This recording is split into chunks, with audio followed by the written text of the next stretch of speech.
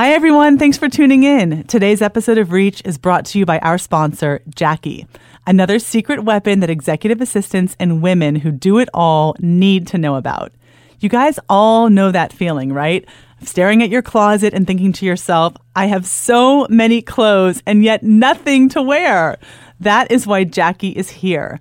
Jackie is a high-end boutique subscription styling service that you apply to join.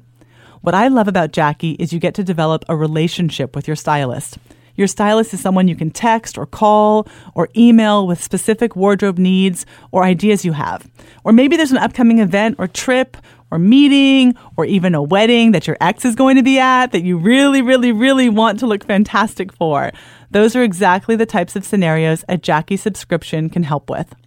Each box from Jackie is filled with high-quality clothing and accessories.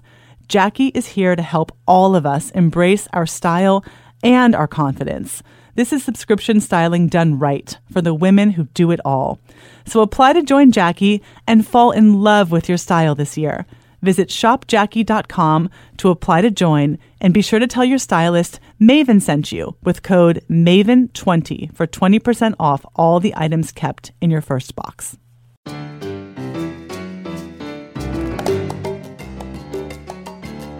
Welcome to Reach, your platform to connect with other executive assistants and acquire game-changing knowledge and perspective. Reach is designed to inspire your workday, guide you through pivotal moments in your career, and transform you into the executive assistant you've always wanted to be.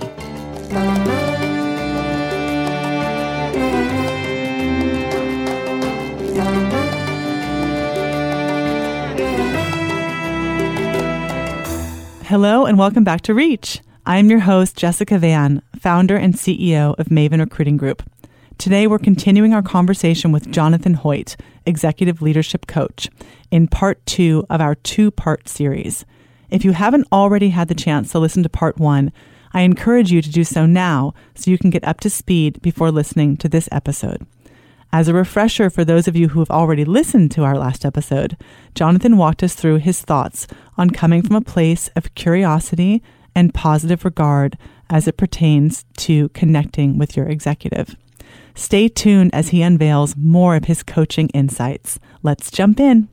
One of the things that I think we talked at the beginning about how one of the EA's critical impacts on a business or a team is the allocation of time and attention. And one of the things that I think an EA can do as they look around for ways to add higher level value, one of the ways that they may be able to do that is by with some upfront agreement is by helping an executive to know how their time is being spent.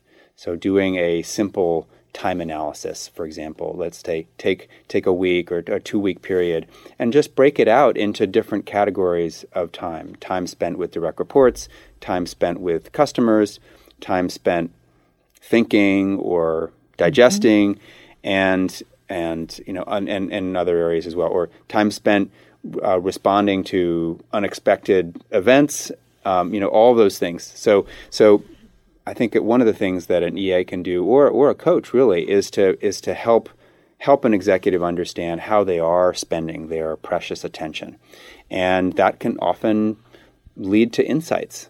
Oh, I didn't realize that I'm only spending 5% or 10% of my time with my direct reports. That's a very common pattern that I have seen in Silicon Valley executives that they get very focused on the external stuff.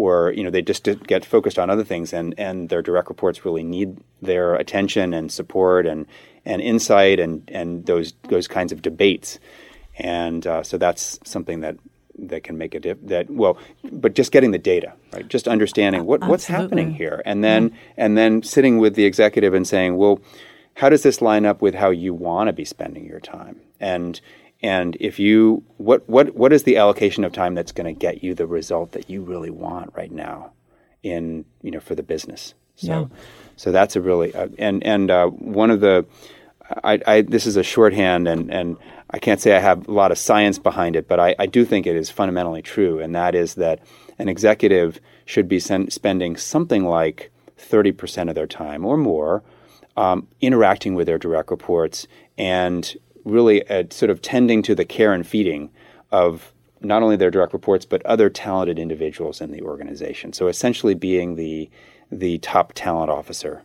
making sure those people are seen and heard and their impact is understood, making sure that they're getting the guidance and the feedback that they need, and tending to their development. Everyone loves to learn and grow. I mean, that's where we'll stay longest, is when we feel like we're going somewhere in a job, right? So 30% at a minimum spent on those sorts of activities, and then 30% on strategy. And we're in technology. Everyone understands that the world is changing really fast, and so understanding what's going on in the outside world and how new developments might be affecting our business, that may be a little more intuitive for a tech company leader. But in other industries, it can often that time can get reduced. And there was a wonderful study published in HBR earlier this year that was able to identify that the executives in this particular company were only spending 10% of their time on truly addressing the strategic challenges of the business.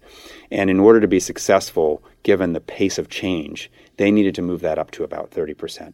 And so I do think that that's a great rule of thumb for most executives, that they should be spending about 30% of their time on strategy, debating what direction we're going to take, understanding, and that's strategy is also about sense making. It's about understanding all of this conflicting data coming in and figuring out what it means and debating that with other smart people who are thinking about it. So that's another 30%.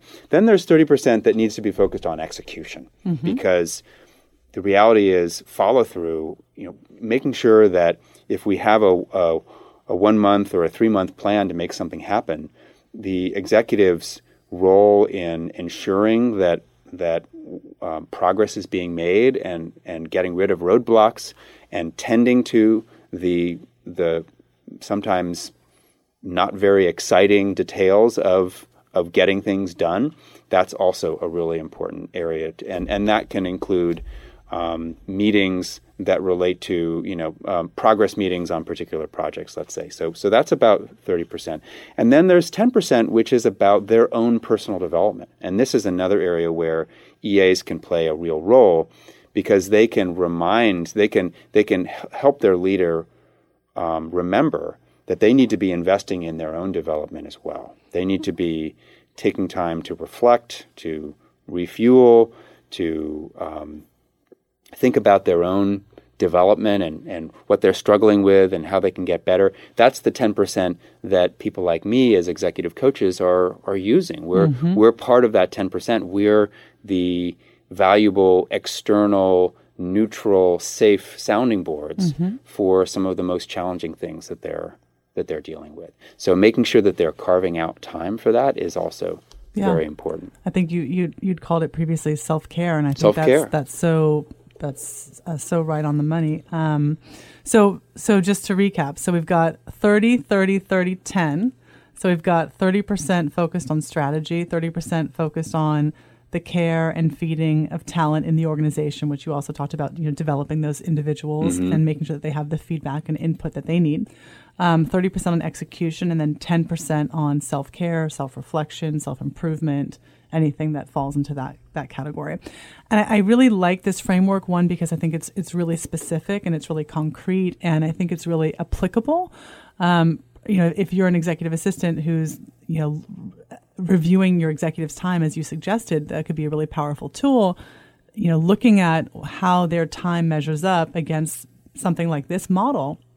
And again, just approaching that from a curious perspective of, I noticed that, you had essentially no time devoted to self-care, and the majority of your time was spent on execution, and really, very little time spent developing the key people and the key talent in your organization? And does that align, right? So I think it's a really powerful framework because it is so concrete, because it is so specific and digestible.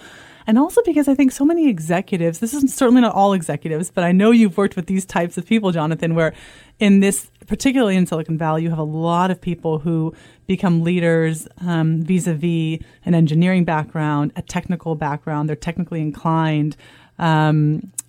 I think that they tend to approach the world from a more data-driven point of view. And certainly in our work, we've worked with them as hiring managers, and the way they approach a recruiting process is so different than the way that other people might that are coming from a more humanities background.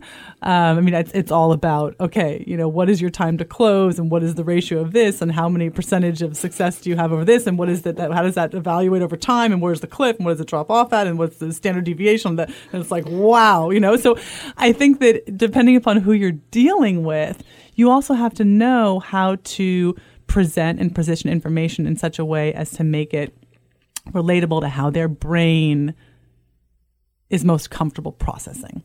So again, I think that's a really great example. Particularly here in Northern California, it's the engineer leader. It's the engineer who is now a leader, and how do they make that transition? And that's a real thing. And I agree, having data can be so helpful.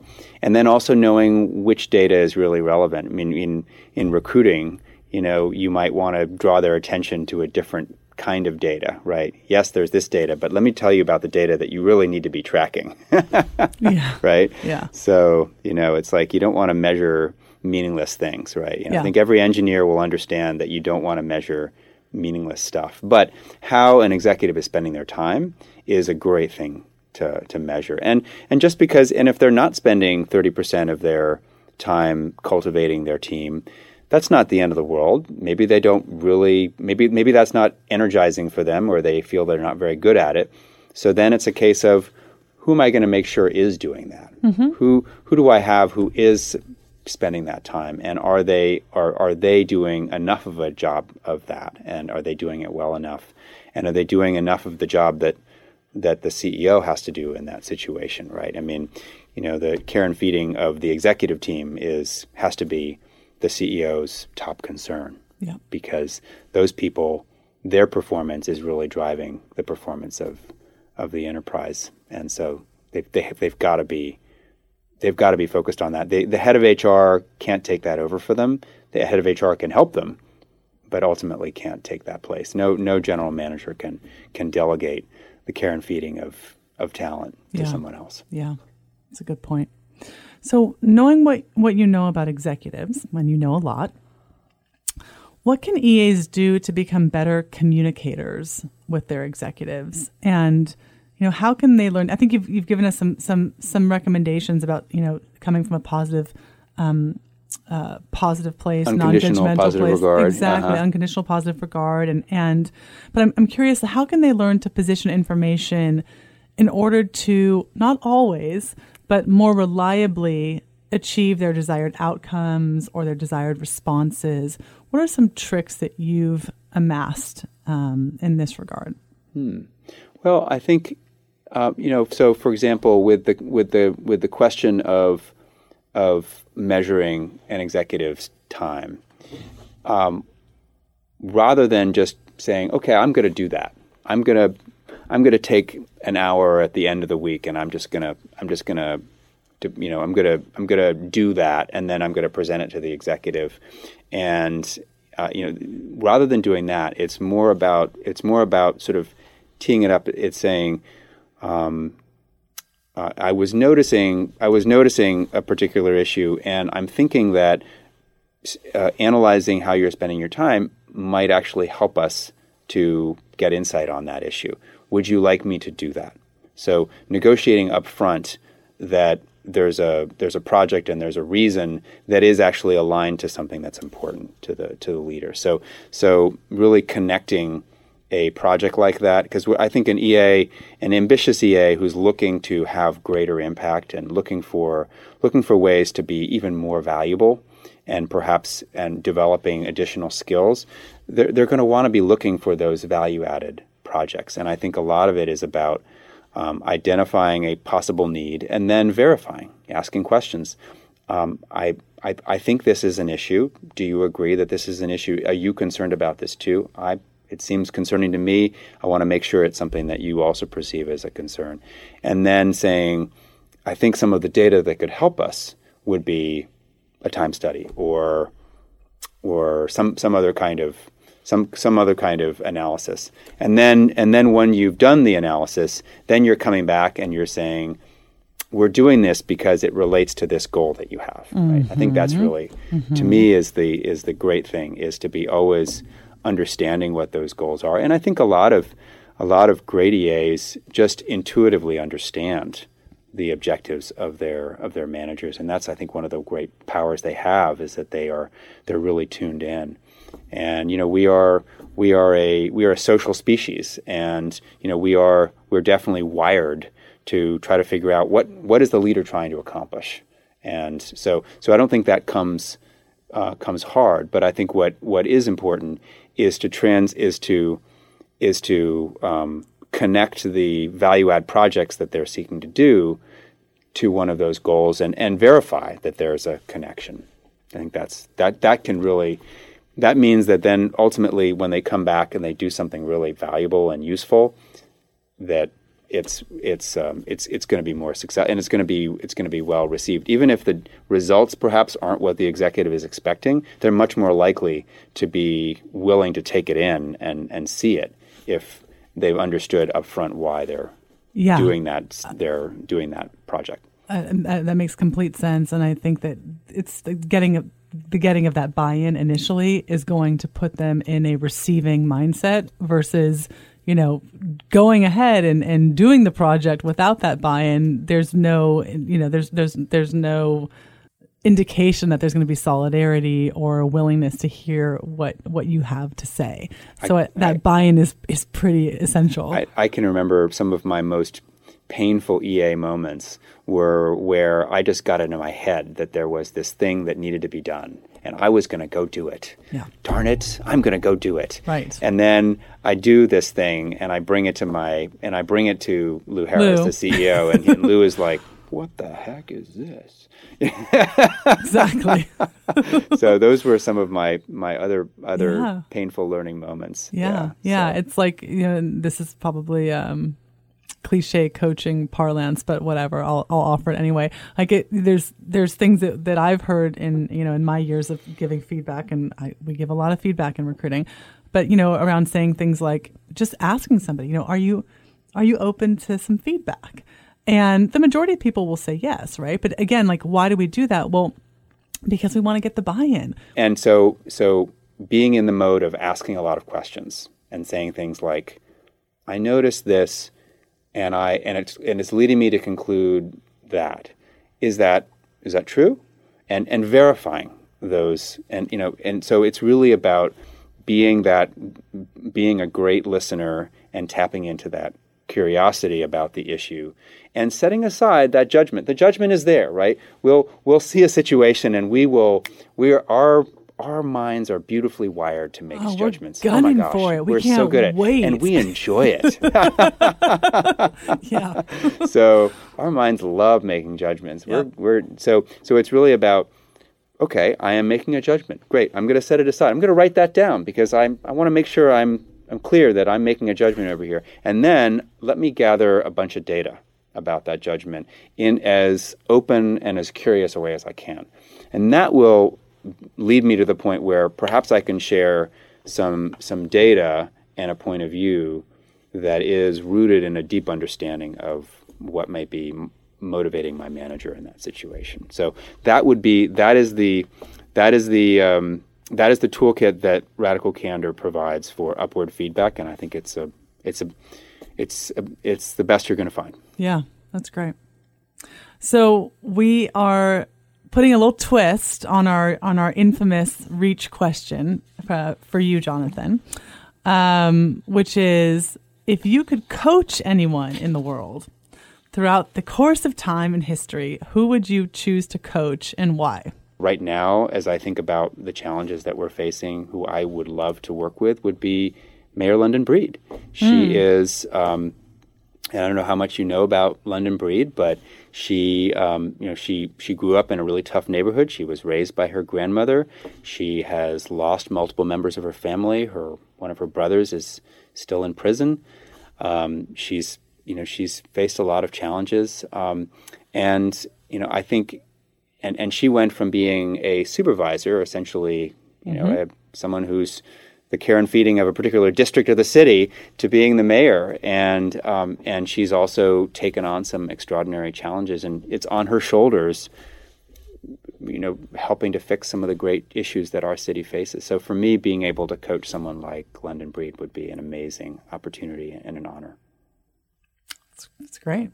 This moment in time, this crisis in time, I think exposes our inherent fallibility and vulnerability and just our need for support. And earlier in my career, I had the opportunity to work with an executive team of a tech company, and I found it was really hard to interact with the CEO because I was so conscious of his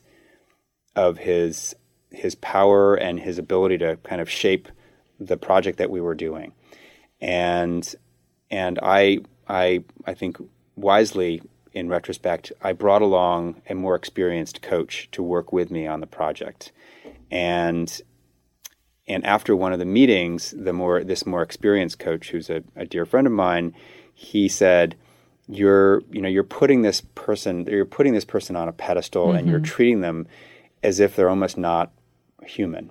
They need support. We all need support. CEOs need support and acknowledgement as people. And realizing that I had been that was getting in the way of actually helping him. The fact that I was treating him with kid gloves was getting in the way of helping him. And that was just a really valuable insight for me about this kind of work. Yeah, absolutely. Absolutely. For those of you interested in getting in touch with Jonathan, or if you think that you or your leader could benefit from learning more about coaching and resilience, we encourage you to reach out to Jonathan directly. You can reach him at jhoyt@dhrelevate.com. That's jhoyt@dhrelevate.com, or you can connect with him on LinkedIn at Jonathan Hoyt. Thank you so much. Thank you so much, Jonathan. This was a great conversation and some really, really powerful nuggets for our listeners. So thank you so much for being here. It's been a great pleasure. Reach is brought to you by Maven Recruiting Group, who specializes in placing executive assistants and support staff to the Bay Area's most prominent executives and companies. If you've enjoyed being part of our podcast community and are interested in becoming part of our candidate community, we're currently hiring for roles in San Francisco, Silicon Valley, and Los Angeles. You can visit us at www.mavenrec.com to see some of the roles we're currently working on and to submit your resume.